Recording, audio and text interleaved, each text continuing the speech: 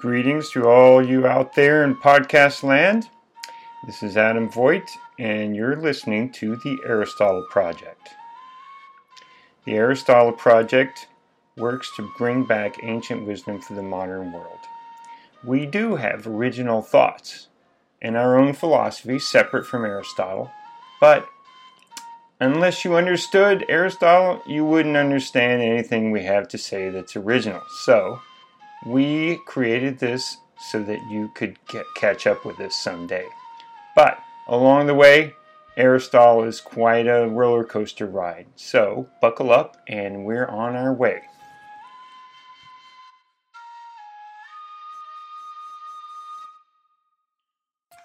What is knowledge? What is the good? What makes an action moral? What is moral responsibility? What makes a human being good or bad? Is there a moral law apart from local conventions? How does human nature relate to ethics? These and other questions are the subject of the Nicomachean ethics, the subject of the next season of the Aristotle Project.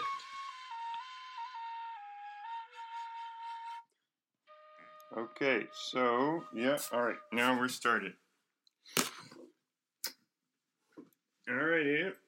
Thanks for coming back up again. Yeah. All right, so today's topic is utilitarianism. Okay, so this is a sort of a dorky term, but there's another term called hedonism.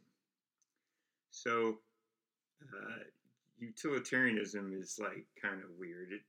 Somebody came up with it like in the 1800s, but hedonism is based on a Greek term, so that's probably the best one. And it's the idea, see, in one sense, hedonism is a common everyday thing where people just chase after pleasure, right? Mm-hmm. And don't plan for the future or don't use their other faculties properly. But hedonism is related to that. In philosophy, it's the belief that all action is or ought to be oriented towards increasing pleasure in the world. Mm-hmm. And that's the real purpose of action. And people who don't chase after pleasure or try to maximize it are wrong. So that's what Aristotle's talking about here.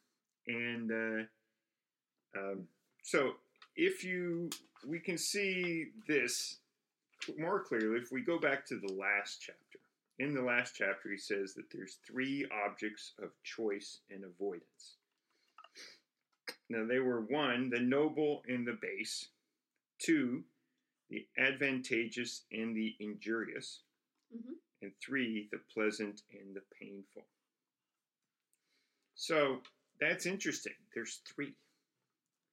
So 3 is an interesting number. So when we see that there's 3 of anything, that gives us a clue as to the nature of that thing. Sometimes it's not, that useful. Like, for example, the fact that there's 3 levels in cosmology. I don't know what that tells you. But here, we're talking about action of living creatures. Mm-hmm. And so there's, according to the psychology of many classical civilizations, there's 3 parts of the soul.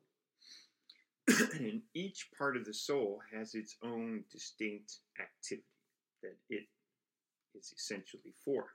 Mm-hmm. And this activity, one way to characterize it, or the best way, the most complete way, is to tell what the purpose of that activity is for. Mm-hmm. Just like, when you explain why birds have wings, you're like, well, the purpose is to fly. If you try to like pick apart the structure of the wing and everything, or the ontogeny of the wing, or even the phylogeny of the wing, can be best explained by saying that, look, there's a thing you can do if you have wings, and it's fly. Yeah. So that's what we're going to do with each of these. Aristotle's argument is based on these three actions and how they're related.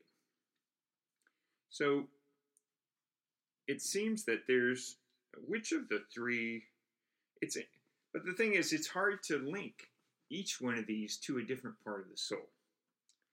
So the noble and the base, that would be the mind, right?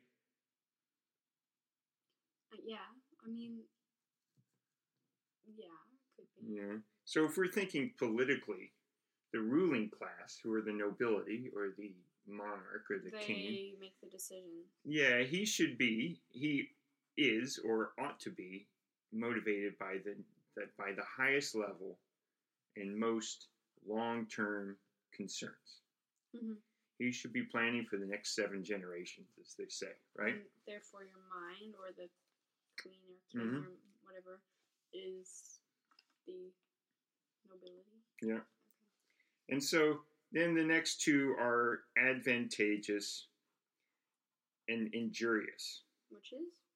Which just means like, you're just dealing with what's useful, and what will have just, it's just the most practical level of,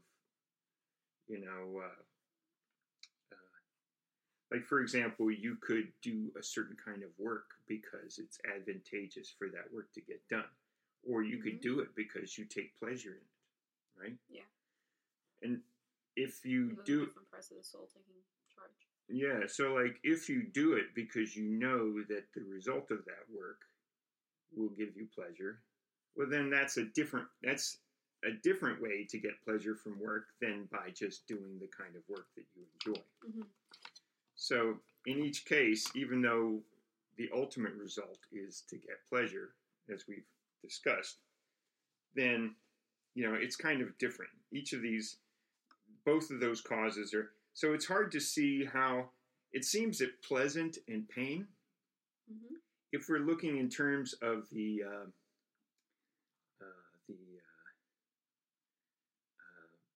if we're thinking in terms of politics, in terms of the three classes, pleasure and pain would pertain to the lowest class. That's what. But if we're thinking in terms of the rational, the animal, and the vegetable soul in each individual human being, it seems that pleasure and pain would pertain to the animal soul because the plants can't feel pain. Mm-hmm. But plants do have advantage and injury. And everything higher than a plant does have advantage and injury. We can clearly look at a tree, and if you chop that tree down, you probably don't cause it any pain, but you're definitely harming it. Mm-hmm. So I think in my argument, I'm going to interpret, this is my interpretation of what Aristotle is saying. I'm going to go with the three parts of the soul and not the political view. First of all, that's what the ethics is all about, each individual soul and the three parts of it. Mm-hmm. We don't quite get into politics yet. There's a separate book for politics, which we might do later on. It's very fascinating. So anyway, so those are the three objects of choice and avoidance. Okay, that was in the last section. And I'm thinking that we can get a better idea how they relate and how to interpret Aristotle's argument if we think in terms of the three parts of the soul. The mind by nature seeks for that which is most truly good, the most profound good, the real good. The animal soul seeks after that which seems good in the realm of sensation. Yeah. And then the plant soul just doesn't try to get pleasure or avoid pain. It just tries to do what's advantageous, I guess. That's the fundamental level of soul. So, now we're going to look at, hold on. Need to change pages. So now there's an argument that disagrees with Aristotle here, and that is that if the mind really thought properly, it would see that the true goal is pleasure attaining pleasure and avoiding pain. That's the true final goal. Why not reproducing? Well, that's true. I mean, from an evolutionary perspective, why do we have pleasure and pain? You know, like to guide us. Like, for example, many people make fun of. Well, that's true. To guide us for what, though? To reproduce. It could be. To live. It could be. It could be. That's now Aristotle. So it depends on what your foundation of your philosophy is and how you define it. So you're already thinking ahead, which is good. So in this section, he says, what is the telos that wish has for its object? Telos? Yeah, the telos is Greek for purpose, or goal, or end. Mm-hmm. That's what it means. It means all those things. Okay. So what is the telos that wish has for its object? There's two different things. Does our desire have for its proper object the true idea of the good, or the subjective impression of the good? Those are two things. I guess the subjective impression. So the proper telos of desire is the subjective impression of the good.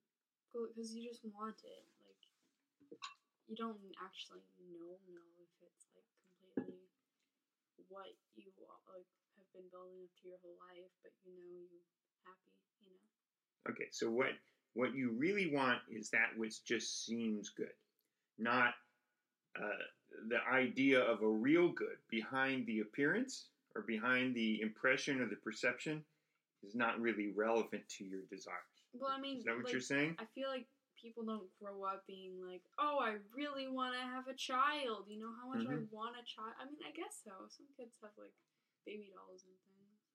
But, like, you know, like, I've never been like, ooh, my goal in life is to reproduce. I feel like a lot of people, like, feel the same, you know? That's true. Well, that's true. So I think, like, yeah, definitely pleasure would be. That's true. Okay, so, and this is actually a very, quite a common idea. And in modern philosophy, in 20th century philosophy, it's very common for philosophers to take as their assumption that the subjective impression of the good is what wish or desire is truly about. Mm-hmm. So, Aristotle gives arguments for and against all of these. So some people say, no, it's actually for the true good. And then Aristotle says, well, one thing about this is if the telos of wish has for its object the true good, then what about bad people? Do they truly want the true good? No, they don't want the true good. They want something that's bad, but which seems good to them. Yeah. Okay, so that's an argument against the idea of the good, the true goodness. Okay, but in favor of the subjectivists, or against the subjectivists, here it is. If the subjective impression of good is the telos, then the above problem is resolved. But there's a disadvantage that the good is only true of the particular, or for the individual. So each individual has their own idea of what good is? Yeah. And so you're decreasing the generality of your principles, and you're restricting it directly to what you perceive. Okay. And this is brings it in line with many forms of skepticism that were common at that time, especially Protagoras. Remember Protagoras back in the metaphysics, who said that the measure of all things is man, or anthropos, which means humans. So, and he was taken to mean that everything that's true is true for you. And you can't even say that it's true for you from the day you're born to the day you die. It could just be true for you at this very moment. So, like, if I said that thing is red, well, it wouldn't be red to, like, a bee, but it's true for me? It's true for you right now at this moment. Because I have color vision. Yeah, you have it now. But you might lose it. Yeah. You know? So, like, you can't really say anything at all. I mean, you can say something, but it might just be untrue the next moment or from someone else's perspective. I see. So, if you know about Protagoras, then you know that he's actually showing that this utilitarianism is based on an assumption that the ultimate good is not some real good, but is merely the impression of good. And this is related to an argument where the ultimate truth is not some real truth, but merely the truth right now for you, right? Mm-hmm. So I think there's a strong relationship between these two. So, abstractly, here's a quote from him. Abstractly, and as a matter of truth, the really good is the object of wish. And so, to the good man, that is an object of wish, which is really so and truly so, but to the bad man, anything may be the object of wish. Just as physically those things are wholesome to the healthy, which are really so, but other things to the sick. The most distinguishing characteristic of the good man is his seeing truth in every instance. In this case, the good is finding pleasure in the mean in accordance with phronesis. So he's saying that apart from what you actually happen to find good in your perception at this moment, there is, apart from that, a true good. And whether or not you find good in something in the right way at this time, there is some standard, your true nature, which determines whether you ought to find it good or whether you ought to find it bad. And this is the truth which is behind appearances. It never directly appears, but it can be inferred. And this is what science is, or knowledge is. And I think that it's also not just Aristotle's concept of science, but our own concept of science. That there's a nature for things that is behind the appearances, and only the mind can see it. Mm-hmm. And so, as a result, if you really understand the nature of the thing, then you understand what the good is for that, and what the good would be for anything else if it had a mind or a And that's soul. Only true for you. Well, is it? I mean... Well, what you think is good for... Like, if you don't think something is good for somebody else, and that is still good for you, though, right? Because it's still a good thing, even if, like, it's not correct. Yeah, well, like, if you really think it's good and you can't be persuaded otherwise, does that make it good for you? Well, it doesn't make, like, not maybe for you, because, I mean, you could, like, be thinking, oh, if I jump off this cliff, it'll be, like, extremely healthy. Yeah. And then, like, you'd be like, oh, yeah, I'm just doing something that's good for me, self-care, you know, and then you end up dying. Yeah, so I think that would mean, now, okay, that if we just restrict our discourse to the events that you have just alluded to, someone thinks that for some reason it's okay to do something, but they do it, and then that causes them to fall off a high place and die, right? Yeah. Well, if we restrict our whole discourse to those events, I think we can say that their subjective impression was incorrect and wrong, right? You know what I'm saying? But let's just say that there was a longer time scale, and you're including others, like, for example, their whole species. You know, there's actually these little rodents that live in the Arctic called lemmings. Oh, those are adorable. Yeah, and every once in a while, I don't know if this is actually true, but there's this, I don't know, common stereotype of lemmings that occasionally they just run off a cliff and all die, right? Like big crowds of them or herds of them. Yeah, and that's what lemmings are known for. Like you hear lemmings, I've people never call heard each that. other lemmings. There's like, you're just running like lemmings off a cliff. Right? Well, that's like, I don't need, but let's just, that, now to me, that I just look at that and I'm like, that's just stupid. But a biologist wouldn't look at any behavior that an animal does and say, well, that's just stupid. Because it's for a reason? Yeah, biologists know. Like Aristotle is interesting. Aristotle has a phrase that he uses, and it says, nature is like a wise housewife. She never does anything in vain. She's the ultimate economist. An economist means someone who is wise in the science of running a household. That's what oikonomia means in Greek. Oikos is just like the Old English Ethel or Othala, which means the home, the homeland, right? Mm-hmm. So the running of the homeland, the science of the homeland is oikonomia and the oikonomika, right? And so nature is like that. And biologists, from Aristotle's time to ours, know that nature in general is smarter than you, and that if you see something that looks stupid, you should just like basically apply for a grant and study for 20 years. Study for about 20 years, and then after those 20 years, you'll probably find some reason why actually nature knew what the heck she was doing. Mm-hmm. So you could look at those lemmings and be like, well, you know what? Actually, the lemmings were right, right? And that's how you learn things. You see that someone's doing something wrong, and then you're like, oh, yeah. Well, okay, chalk one up for Mother Nature once mm-hmm. again. The lemmings are smarter than us, right? Mm-hmm. So it may so not. Why do they do that? Oh, I have no idea. Oh.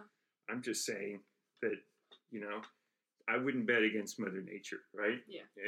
And so occasionally we find a mistake, but in general, she's on the ball, right? Yeah. So anyway, like if you expand it, then you expand it beyond the lifetime of the individual lemming, then you might be able to find, some good rationality where occasionally running off a cliff might actually be based on the true good that doesn't look good and is really good. Yeah. And so therefore, if we're asking about whether it's good for a bunch of lemmings to run off a cliff, we really shouldn't bother to attach electrodes to their brains and find out, do they get a lot of pleasure out of running off a cliff? It doesn't really make any difference. It's probably just to help the next generation have enough food or something. Yeah, it's kind of like if, we found out that everybody in the world would get a lot of pleasure if we, gave everybody guns and had them all shoot each other or something, that may give people a lot of pleasure, but that doesn't mean we should do that, right? Mm-hmm. There's a reality. And from an evolutionary perspective, we can say that, well, why did pleasure and pain, those are forms of information processing. Why did that evolve? It evolved for a purpose. Creatures did not evolve for the purpose of having pleasure in life. Pleasure itself evolved. Mother Nature, in her infinite wisdom, decided, I know, for a certain purpose, I'm going to have animals that have pleasure and pain. And then that will help me out in whatever else I'm going to do. So that's kind of what Aristotle is thinking right now. Mm-hmm. The really good is the object of wish or desire. The translation I use uses the word wish here, which is weird because we used the word wish for something else earlier. Here, it seems like it's referring to desire. I think I'm using a different translation. Mm-hmm. But what we're talking about is desire. So the really good is strictly the object of desire. And the apparent good, which is the proximate object of desire, is actually just a proxy for the really good. So, like, for example, humans like food that's full of sugar, right? It's not actually good for us. Yeah, it's true. The actual good So the seemingly good is just a proxy for the actual good.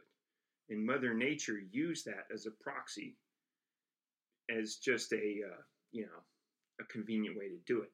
She didn't know how to program reality into our DNA, so she programmed a proxy. So a proxy is something that you're looking at with view to something else. Like statisticians will use a certain, like for example, they'll use the GDP of a country as a proxy for the general well-being of the people in that country. It's not the same thing, but they, just for the sake of a study, they might use it as a proxy. Yeah. And so therefore, a government might well say, well, how do we, increase the well-being of our people? Well, how can we increase the GDP of our country? They'll use that as a proxy too. And Mother Nature is the same way. And I think that strictly speaking, the really good is the object of desire. And it's the utilitarians or the hedonists have mistaken the proximate good for the really ultimately good. So, and so Aristotle gives a non-evolutionary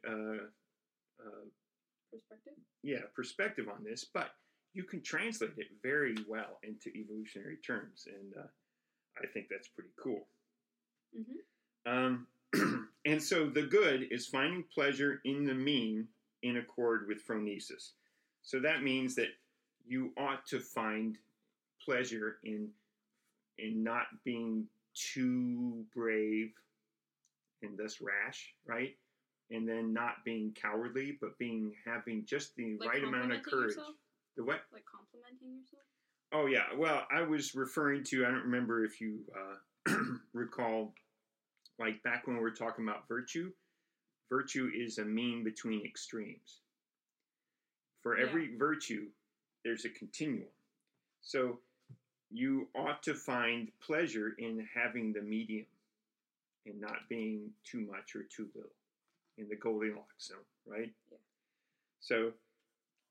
So the good is finding pleasure in good action is an important part of virtue, but it's not the ultimate part. The ultimate part is finding good in what's really good. Yeah. Yeah.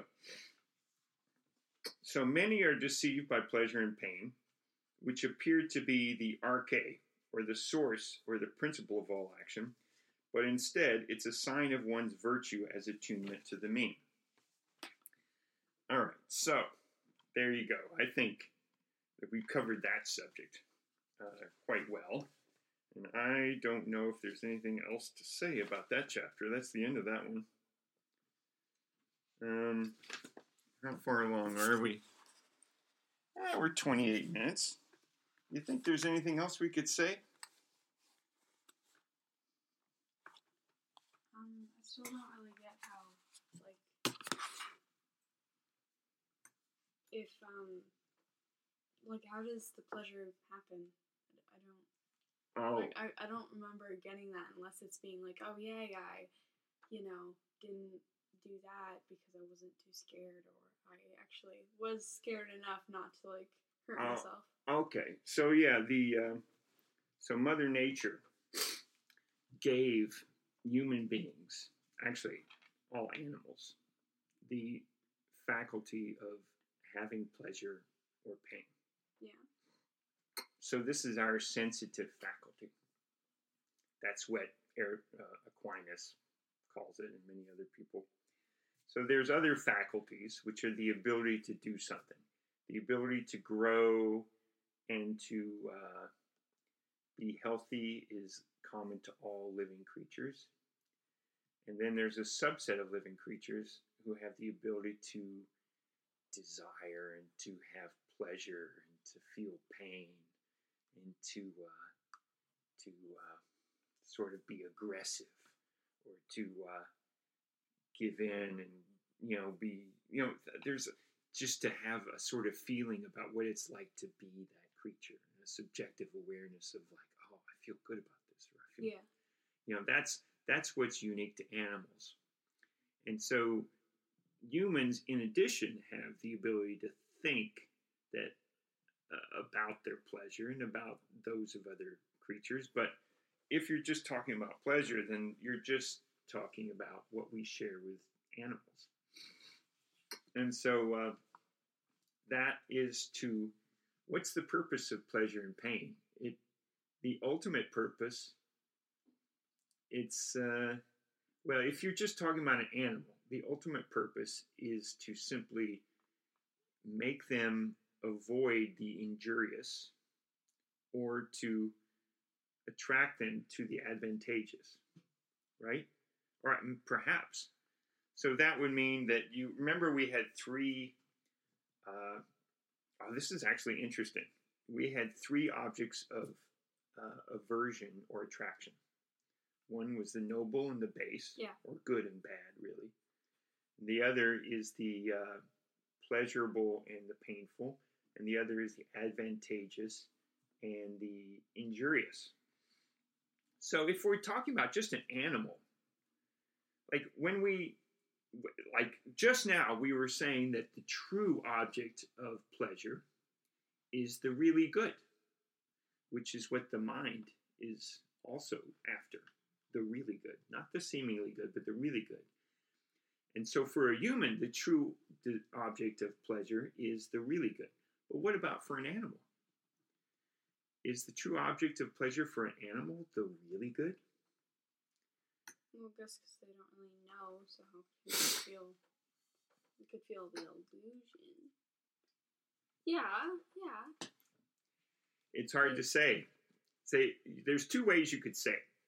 One is that, yes, the object of pleasure for an animal is the really good, but this real goodness is not accessible to them individually because they don't have a rational soul. Yeah. But God has an idea of the really good, or Mother Nature, if you prefer. Natural selection has an idea of the really good, and that is the characteristics that they need in order to not go extinct. And God doesn't want them to go extinct either. So, and then what's the other one? Well, the other possibility is that, the desires of the animal are to make it attracted to that which is advantageous to it. So the other part of the soul has another set of values, and the desire is supposed to serve that part of the soul. I guess, like, the desire, like, some random animal was born, and they were like, oh, I happen to really like doing this one thing that also happens to really benefit me for the ultimate desire. Mm-hmm. Yay, now I'm going to go have children because I'm, like, really good at living life. Yeah, well, so the advantageous. So there's two different ways. You could say that the desire is essentially oriented or based on a higher goal, or which is the really good, or it could be attracted to a lower goal, which is the advantageous. Mm-hmm. So we know that for example, an animal might take pleasure in eating grass because eating grass is advantageous to it. That's a very simple argument. Yeah. Well, gosh, sure. But then does the buck stop with grass being advantageous, or is there some higher goal that grass serves? And eating grass would serve the real good. I mean, it does. Well, yeah. So it's keep it alive. But this is a debate which actually is going to be a major. Later on, we're going to have a lot of discussions about this, like exactly where is the teleonomic, functional breakdown? Which way does it go? Does it go up or down, or in both directions for desire, right? Because, for example, there's a verse in the Bible that says, even though you gain the whole world, if you lose your own soul, it's all for nothing. And in The Selfish Gene, Dawkins quotes this verse, showing that even if an individual animal gains all the advantages for its own individual self, it's still worthless if it doesn't help it avoid extinction. Yeah. Because this individual animal is going to die any day now. And if it's simply serving its own advantage, then it's not a good animal. It's not a good plant. It's not a good microbe or whatever the hell it is. It's not a good one of those things because it's not for your advantage. The real good is something which is invisible. It's not an instance of its kind, either its own self or maybe its near relative. It's something which is invisible and somehow causes these individuals to come into being. Mm-hmm. And so that's something, and it's, we'll find that Aristotle is approaching this sort of thing very slowly, and that other human beings in many other cultures are also approaching this idea of what it is that desire ought to serve, that it essentially serves, and where it goes. And that's a major issue going forward. And I think the Gita is really good on this, and Plato's Republic is good on this, and that's why we're eventually going to turn towards evolutionary theory, and we're going to read The Selfish Gene. Yeah. So it's just for this exact problem. And anyway, so I hope that our audience will stick with us for that long. It'll probably be about a year before we really can attack this question from every angle that it deserves. But on the way there, it's pretty interesting stuff, and you won't be bored, I don't think. Cool. All right, so if you don't have another question, we can shut down. Yeah. All right. Thanks for listening. All right, thanks for asking that question, because, that was, very important what we said after that. Okay, thanks for being with us, and we'll see you next time. Bye. Bye.